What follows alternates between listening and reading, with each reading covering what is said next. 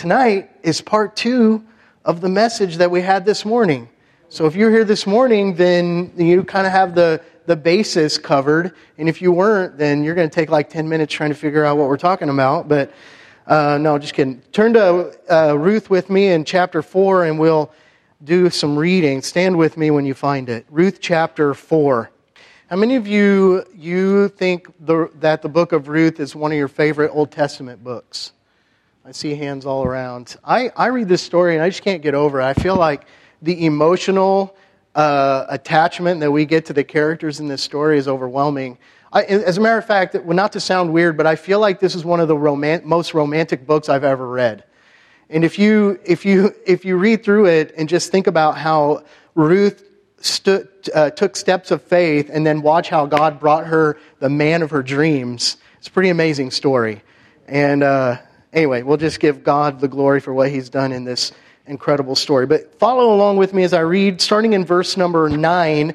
And we're going to, Brother Joe, I told you it was verse 9 through 14. It's actually 9 through 12.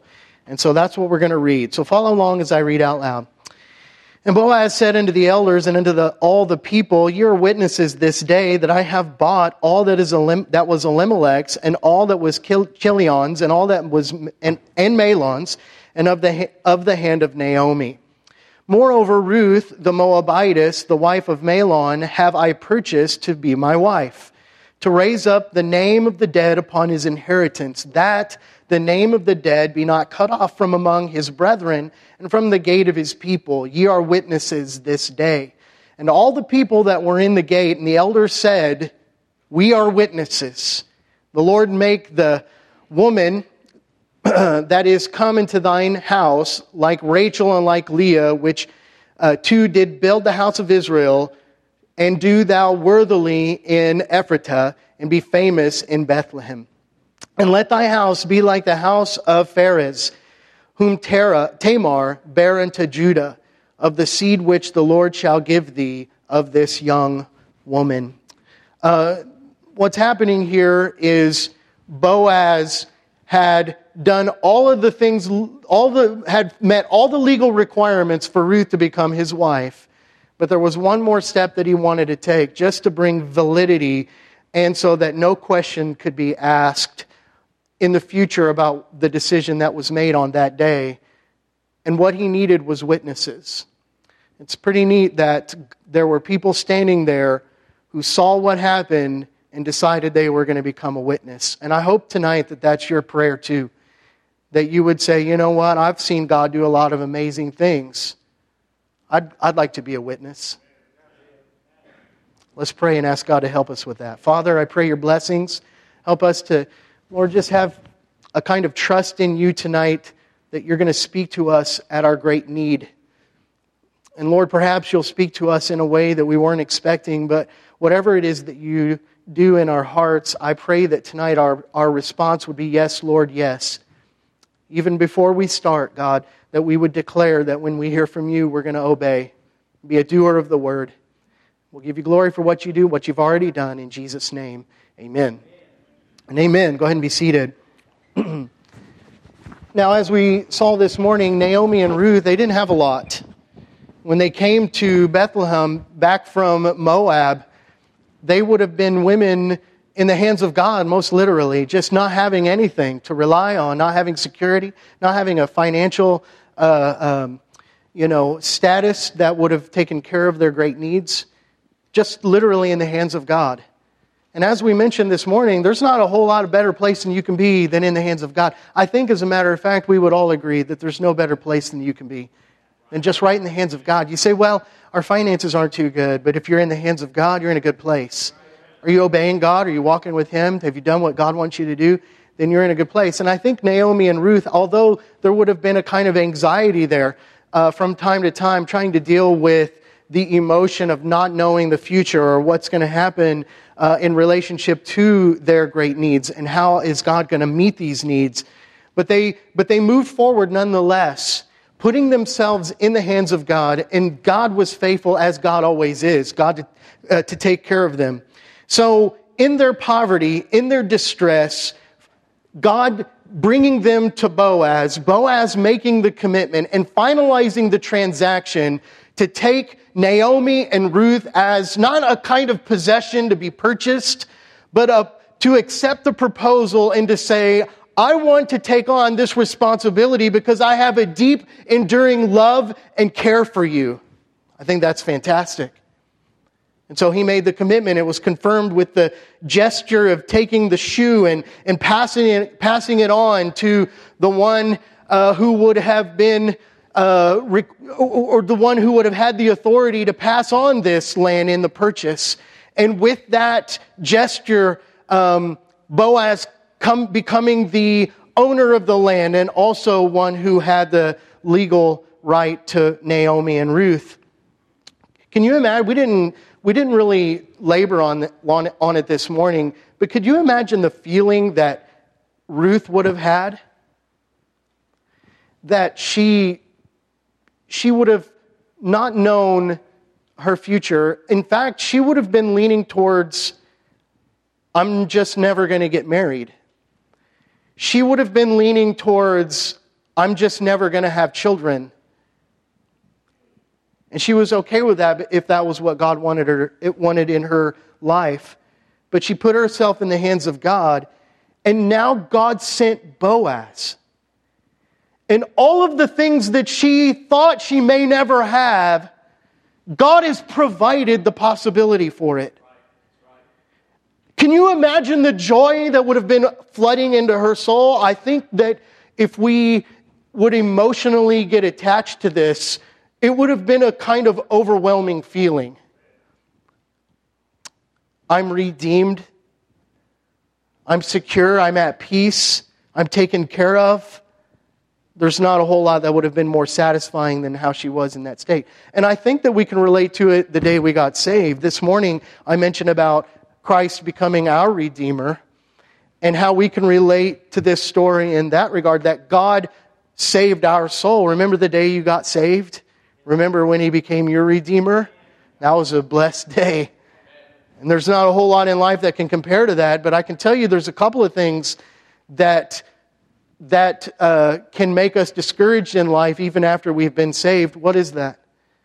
When you start doubting your salvation, is there anything that's more discouraging or difficult to deal with than when you're not sure if you're saved?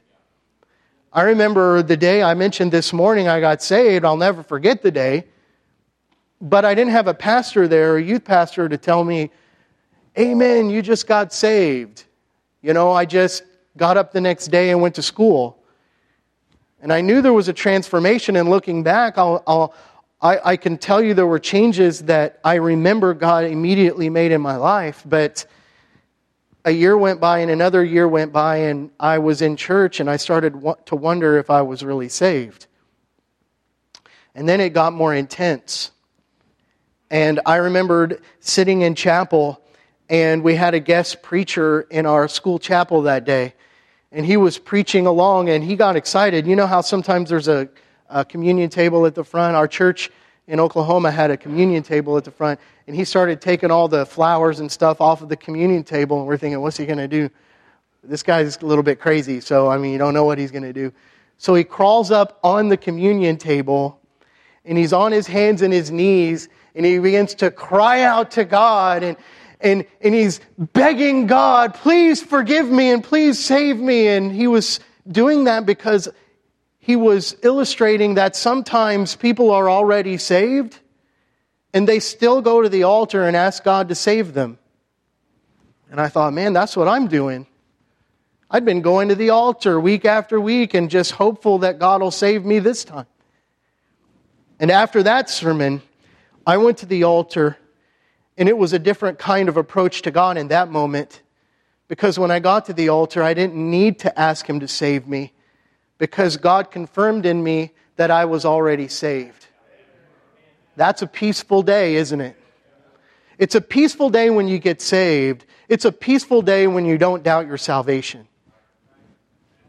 Ruth and Naomi would have had a peace in their life that they hadn't had, but I think that they didn't think that they could have.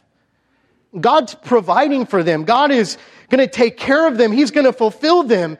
And on that day when we had Christ save our soul, there was a substitute that nothing else in this world can give us. There's a fulfillment that Christ gives us that nothing else in this world can satisfy. C.S. Lewis said it like this: we have a God-shaped vacuum in our hearts and minds. And the implication is that only God can satisfy the God-shaped vacuum. And when He does, there is satisfaction. There is peace. Like the song, I have a Christ who satisfies. To do His will, my highest prize, since I have been redeemed. Dispelling every doubt and fear, since I have been redeemed. I have a home prepared for me, where I shall dwell eternally, since I have been redeemed. Mankind searches for that kind of peace, and he'll never find it because it can only be found in Christ. Christ is the only one who can satisfy the God-shaped vacuum that we have. And so the deal was done. The peace is there. And so now Boaz is taking steps moving forward because the requirements have already been met. Now what he wants to do is give an authenticity in this transaction so that it could never be questioned. The sandal was a witness. And in the day, the sandal was enough. But Boaz said, I'd like to have a little bit more of an authenticity in this commitment, this transaction that took place, than just the sandal. There's a bunch of people here. There's 10 in the quorum, 10 elders. But this is in the gathering place or in the place of business in the gates, and just people walking by would have seen the happenings and would have stopped just to watch what was happening. And they became witnesses too. And Boaz says, what I desire this day is that all of you that are here, all of you that are watching, and all of you that saw this transaction that took place, I want you all to become witnesses to this. Look at verse 9. Boaz said unto the elders and to all the people, you are witnesses this day. Look at the last part of verse 10. You are witnesses this day. The word witness here means testimony or an evidence. Those elders represented a kind of testimony that the proceedings were legal, and the process Boaz had went through was all legal. They represented that. And what he was saying is now, not only is this sandal that I have a testimony, you're a testimony, you're an evidence, because you were here and you saw it happen. And so, in the future, Boaz, perhaps the acquisition of the property, the acquisition of the relationship between him and Ruth, being a Moabitess, could have fallen under question as whether or not it was legitimate. And he had the sandal, but he also had a host of witnesses, names that he could call on and say, I have others that can validate the truthfulness behind what happened today. I want you to think about it like this. When a sermon is preached, that a pastor says the message, and he believes the message. Can I say that whenever a pastor preaches a message, he's in a lot of trouble if he doesn't believe it? But from my experience, that's not usually the problem. I believe what I'm preaching. Sometimes it's a problem for me to live it out, but it's not because I don't believe it. I believe the message, and I'll preach it with passion, and I'll preach it with fervor. So the problem is not whether or not I believe it. Can I also say that it's probably not a problem with most of you that are in here? If you brave the weather on this night, likely everything you're going to hear out of that book, you believe it. And so the problem isn't whether or not you believe the message. But we live in a world who hears the Word of God and they don't believe it like you do. They come to church and they're already skeptical about it. Some of you haven't perhaps been saved that long. Remember when you first came to church? Remember the questions that you had in your heart? Remember when you sat and you were hearing the sermons and you were wondering, is this really true? You were wondering, I get it, the pastor's preaching it. Does he really believe this? And maybe he's coming across in a way that there's no way you can question whether or not the pastor believes it. So then you're wondering, does anybody else in here believe this? And lost people do that. They have a bent towards seeing the gospel as something that they struggle with. Something that they're not sure if they can trust it or not. Paul verified this. It's validated. You can read it through the New Testament quite a bit. Where Paul said it clearly in 1 Corinthians chapter 1, verse 18, to the preaching of the gospel to them that perish is foolishness. And that's the tendency where you have people come and they hear the sermon and they're wondering, is this really true? Do these people really believe it? Reminds me of the Apostle Paul, or rather Stephen, in chapter 7 of Acts. And he was a preacher of the Word of God. Read chapter 7. I mean, this guy stands up for the Word of God. He stands up for the truth.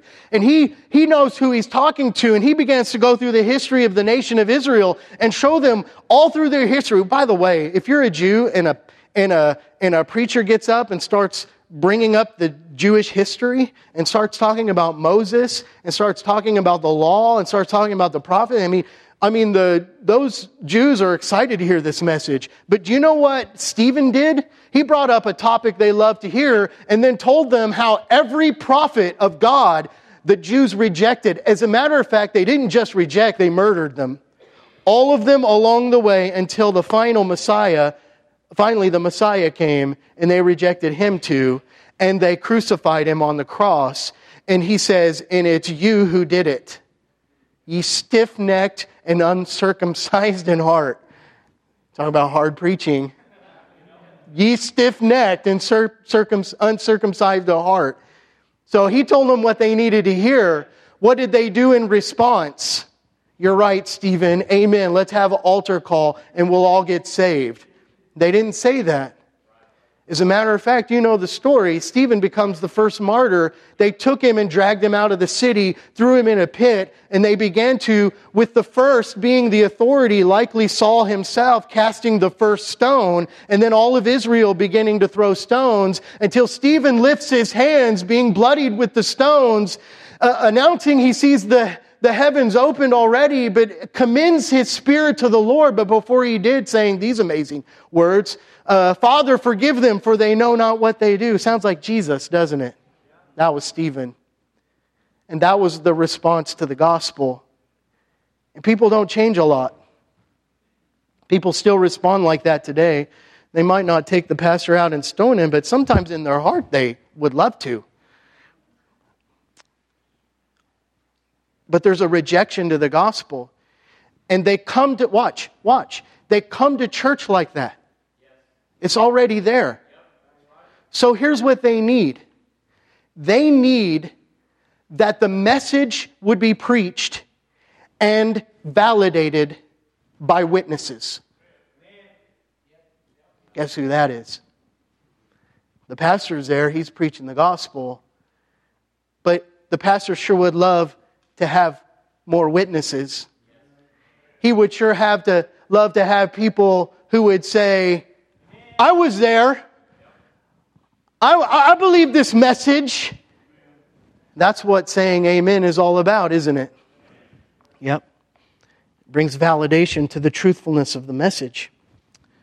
Paul understood how important unity in the church was. Did you know that you're not going to be able to reach lost people in St. Joe, Missouri if there's not unity here in the church? Let me read a scripture to you. Don't turn there, but in Philippians 2, chapter 2, verse 2, it says this: Fulfill ye my joy, that ye be like-minded, having the same love, being of one accord, of one mind. That's unity in the church. And so the church needs to be unified.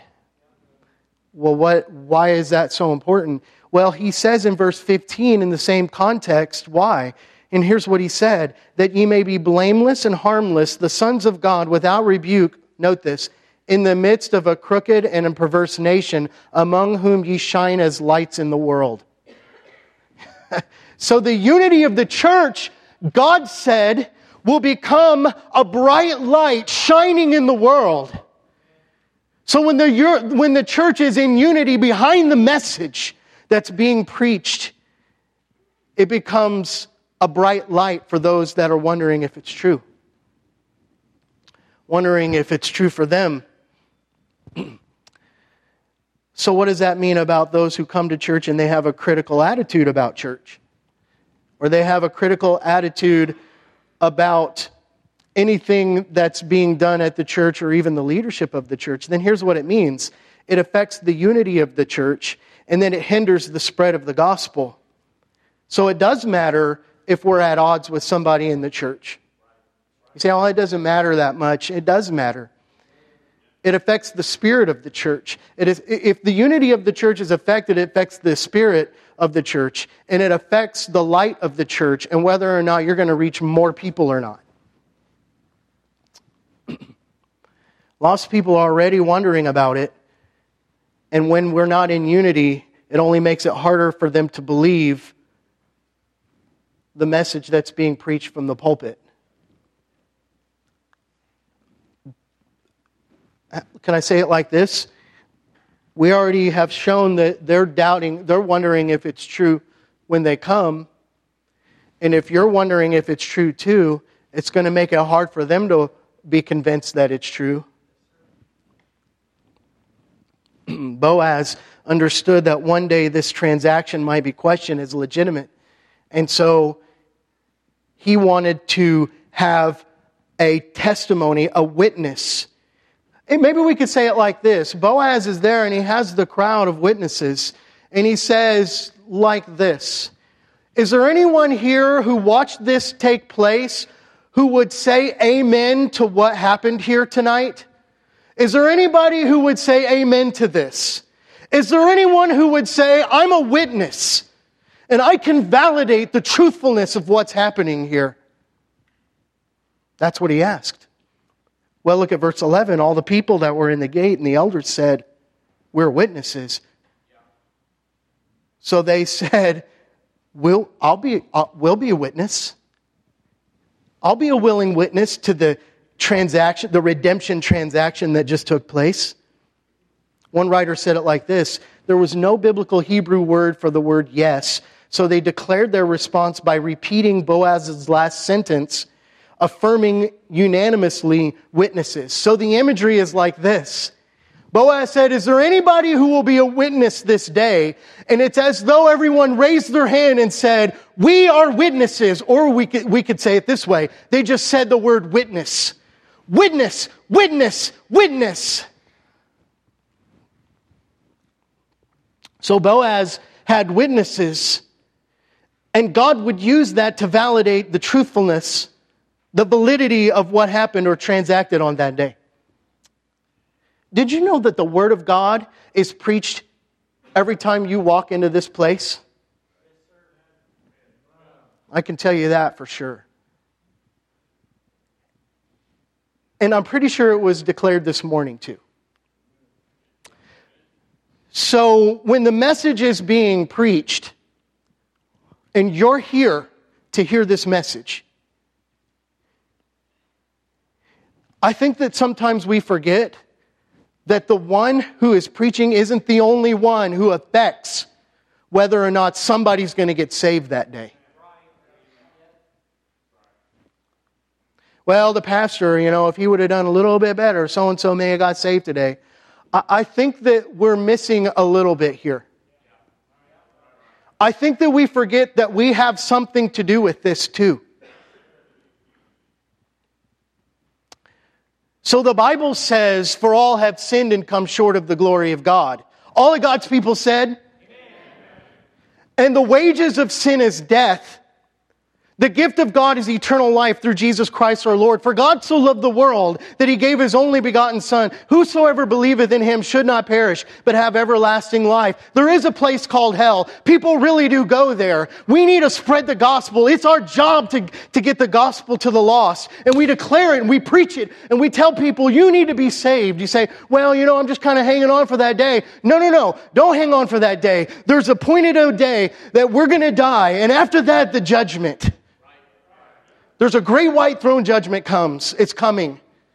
And we need to be prepared for that day. Jesus says, in that day, many will say unto me, Lord, Lord, have we not prophesied in thy name? In other words, haven't we said all these things in your name? Haven't we done things for you, Jesus? And in thy name, cast out many devils. And look at all these wonderful things that I did for you by casting out demons and helping people with their life. And in thy name done many wonderful works. And Jesus looks at them and he will profess on that day to many, Jesus said, Matthew 7:21. Depart from me, ye workers of iniquity. I never knew you. Question, does Jesus not know everybody? No way, he's God. He knows everybody. So when Jesus said, I never knew you, it doesn't mean he doesn't know who you are. It means that he doesn't have a relationship with you. It means there's no intimacy there because you never turned your heart to Christ. You don't get saved through some process. You don't get saved because, you're going to just sort of roll into it someday. You don't get saved because, I've been to church and I got baptized and I gave, I really gave a lot to the church and I've done a lot of really great stuff and surely God's going to let me go to heaven. It doesn't work like that. And you get saved and you turn your heart to Christ and he becomes your kinsman redeemer. That's the message of the gospel. And we're going to preach that. Whether we're in Falls City, Nebraska, or that message is going to be preached right here at Riverside Baptist Church. And on a weekly basis, we're going to be telling people about God. We're going to be telling people about salvation. It's going to sound some just like what you just heard. And you know what needs to happen after these things are declared? All of God's people need to say, Amen. Amen. Or witness. I'm a witness. Because it validates the message in the minds, in the hearts of the people who are around you. It makes a difference. When I moved to Falls City, nobody said amen. And it's not like very many say amen now. I preached this sermon last week. Was it last week, Brother Tim? Okay, last week. And I asked Brother Chad, I said, is Brother Tim going to be in there? I had to have at least one amener in there, or this sermon is not going to go good. We're working on Brother Josh, though, aren't we? We started talking about food, and he said amen. So, it's starting to work. When you get behind the message, it validates it. The people that are around you who are wondering whether or not it's true and whether or not they need to get to the altar and get saved, it helps them when you get behind the message. Because they're thinking, well, I get it, the pastor believes it, but he's the pastor. But wait a second, there's like 50 people in here who also believe this. And God uses that to stir in the heart. We said it this morning, to prick the heart. To bring conviction. Yeah. Influence them to come. Get it taken care of. To get saved. God can use you to do that. Did you know that God can use you to help people get saved when you're not at church too?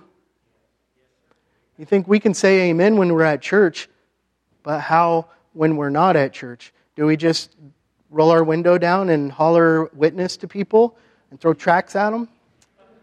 No. I love this. You can validate what's happening at Riverside Baptist Church out there.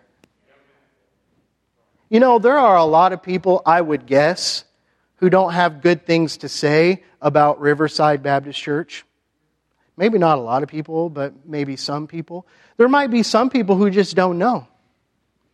Do you know what's going to help them to know that what's happening here is pretty incredible? Is when you tell them. when you say, you know what's happening at Riverside Baptist Church, it's pretty incredible. I just have one thing to say. I'm a witness. You know how I know that it's incredible here? Because I was there. I'm pretty much regularly there. I witness it happen. So I can validate that what happens at Riverside is amazing. And then people out there say, oh, really? Well, I'm interested now.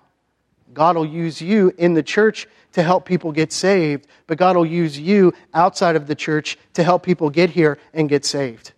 It's the same concept. If you complain about the church, about your pastor, when you're not here, did you realize that you're helping people not to get saved? You are contributing to them having a hard time getting their heart right with God, having a hard time getting to this altar, to have a hard time. If we complain about the church, we don't make it easier for people to get right with God. You say, well, I got offended.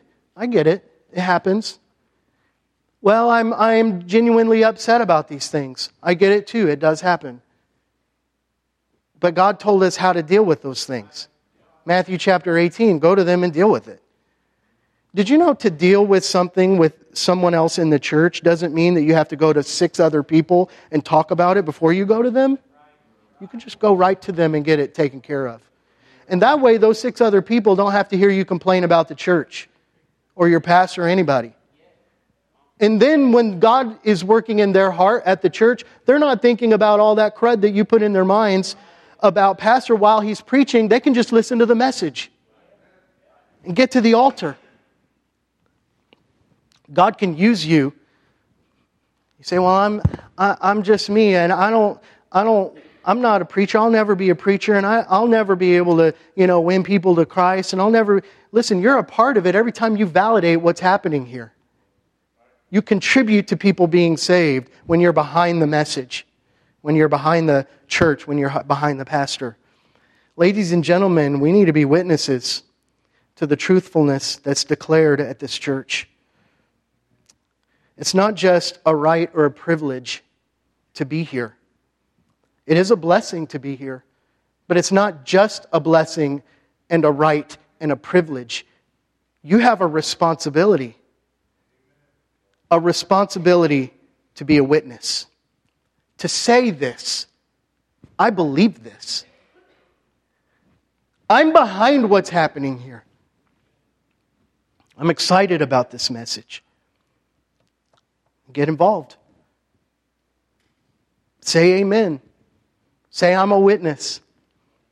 Tell others about what's happening. Love your neighbors. In the name of Christ, be an encouragement.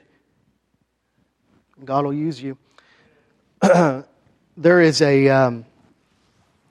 I would say a couple of years ago, we had a shirt made. It says, I love my church. And that was a great shirt. We've had great shirts.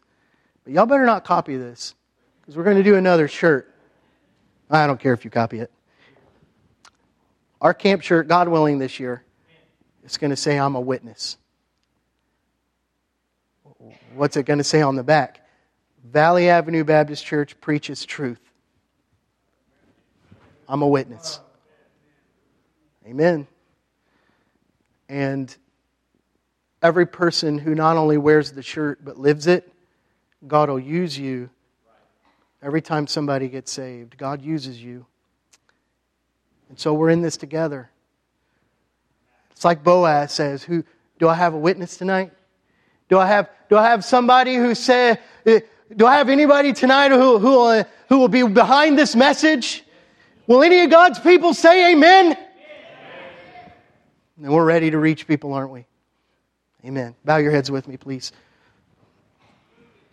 Father, we're thankful for how you give us the opportunity to declare your word and to say the things, Lord, that you lead us to say, to know, Lord, to know that what we're doing tonight it's not about us, but it's all about you. It's your word. It's your message.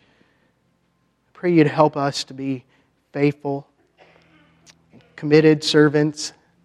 Help us to be behind our church, behind our pastor, behind the messages. Lord, if there's issues, that we would deal with them quickly. That you'd use us, Lord, to be a testimony, that more people might be saved. Lord, it might be that somebody needs to just come to the altar and do some business with you. I pray you'd help them to do that tonight. Give them courage to deal with whatever it is you're dealing with them about. Lord, we just ask you to help us tonight to win more people for you. It's in your precious name we pray. Amen. Let's stand. Every head's bowed. The altars are open. If God's worked in your heart, won't you come?